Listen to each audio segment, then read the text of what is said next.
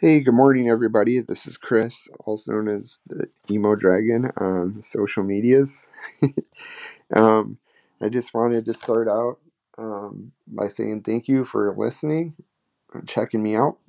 Um, I just kind of wanted to start this Substack to get things off my chest and deal with political frustrations and get it out in a healthy way.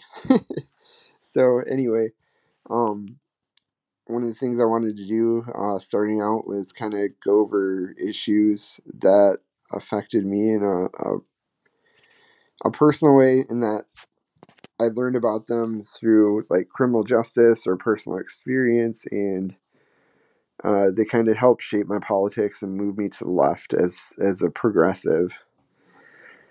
So, one of the things that I learned about, and it wasn't really until I got into criminal justice as a major, was civil asset forfeiture. And this is something that has maybe bipartisan, support. I know that there are people that subscribe to libertarian principles that are, should be against this if they're real classical liberal.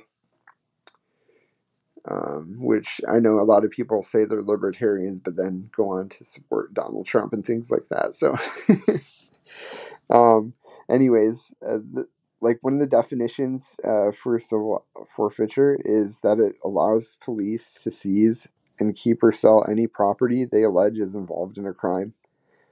The owners of that property don't ever have to be arrested or convicted of a crime for cash, cars, or homes or land to be taken away permanently by the government. And it was originally presented to the public as a way to stop large scale criminal enterprises and taking away the resources or diverting the resources. But oftentimes today, that's not how it's being used. It's being it's being abused, and you can see just by that wide definition there that there's plenty of room for the abuse to be taken and legally. So we need to reform these. We need to actually stop it, abolish this law, because it's harming more people than it's helping. There's an article that's in the Washington Post from a while back that actually tells about how federal officers are now taking more stuff than burglars.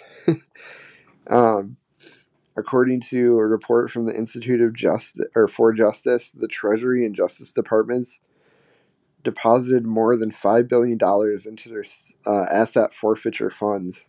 In that same year, the FBI reported that burglary losses topped out at $3.5 billion. So now we're getting to the point where, police have seized federally $1.5 billion more than burglars have. So that's a pretty it's a pretty messed up fact to think about, and it just highlights the abuse that's taken place over the years. There's also an article in ProPublica that shows how over the last about 20 years, since 2000, it actually says $68.8 billion in revenue has been generated from civil asset forfeiture. And one of the things that really sucks about this is it's been proven that this practice doesn't even work as a deterrent. So it's clear that it's time to end this practice. Also, check out ProPublica, ACLU, really good resources on civil rights, in criminal law reform.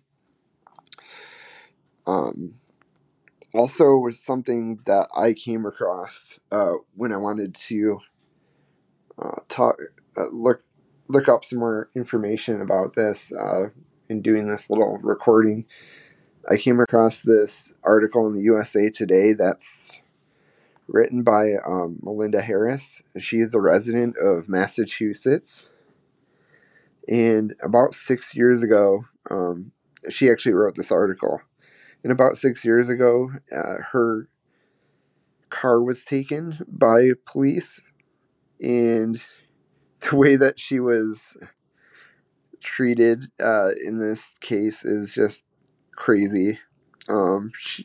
She was woken up in the middle of the night and demanded the police demanded the keys to her car and threatened damage to it if she didn't comply. In the end, they ended up confiscating her car, even though she didn't commit any crime. She found out that she wasn't alone, and she's one of many countless Americans who've had their property taken away under civil asset forfeiture laws if they suspect it was used in a crime. So she was very shocked to find out that they suspected her son, I believe it's Travis, of selling drugs. And what had happened is he had borrowed her car, and apparently while he was out, police had stopped him, and they suspected him of selling the drugs, and that's why they decided to seize her car.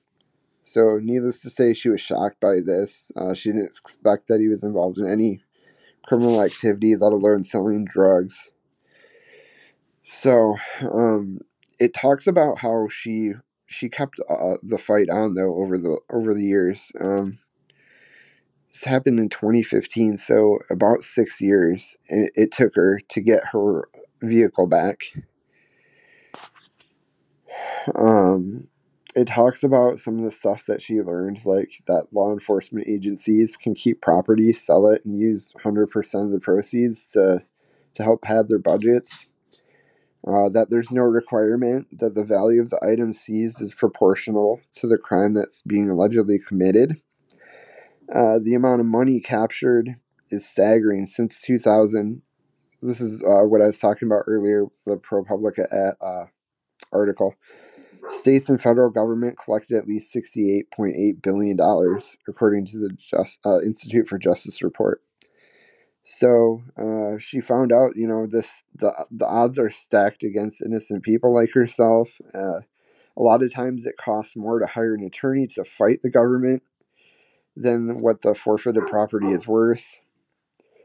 I would guess that especially the case with a car that as soon as you drive it off the lot, they talk about how it depreciates. So I'm sure over 6 years, the value of the car, monetarily, definitely was a lot less than when she had it confiscated from her. The Institute for Justice reports that on the conservative estimation that hiring an attorney to fight a simple forfeiture case against the state costs at least $3,000, which is more than double the national median currency forfeiture.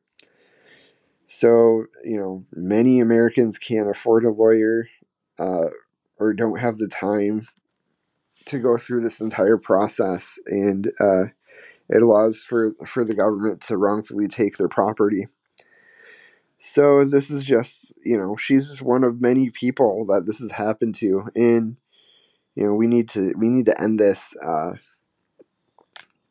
crazy law that allows for police to just to abuse it so easily. And like I said, hopefully there can be some bipartisan support for this. But it's pretty clear that it needs to end when federal agencies have taken more than burglars. So anyway, this is something that really got under my skin as a CJ major, and one of the reasons I ultimately decided not to get into that field was this. I think this was actually like the first issue that really, in the very beginning of my, I think like 301 policing class that I had taken, that really got my attention. And then I ended up learning like the next week about the disparity in sentencing and in mandatory minimums for crack versus powder cocaine, and saw like just how crazy that was with it being the same drug. So anyway, just another thing I wanted to highlight. Thanks for listening, and hopefully one day we can get this law off the books, create a more equitable system. So thanks again for listening, and take care. Have a great weekend.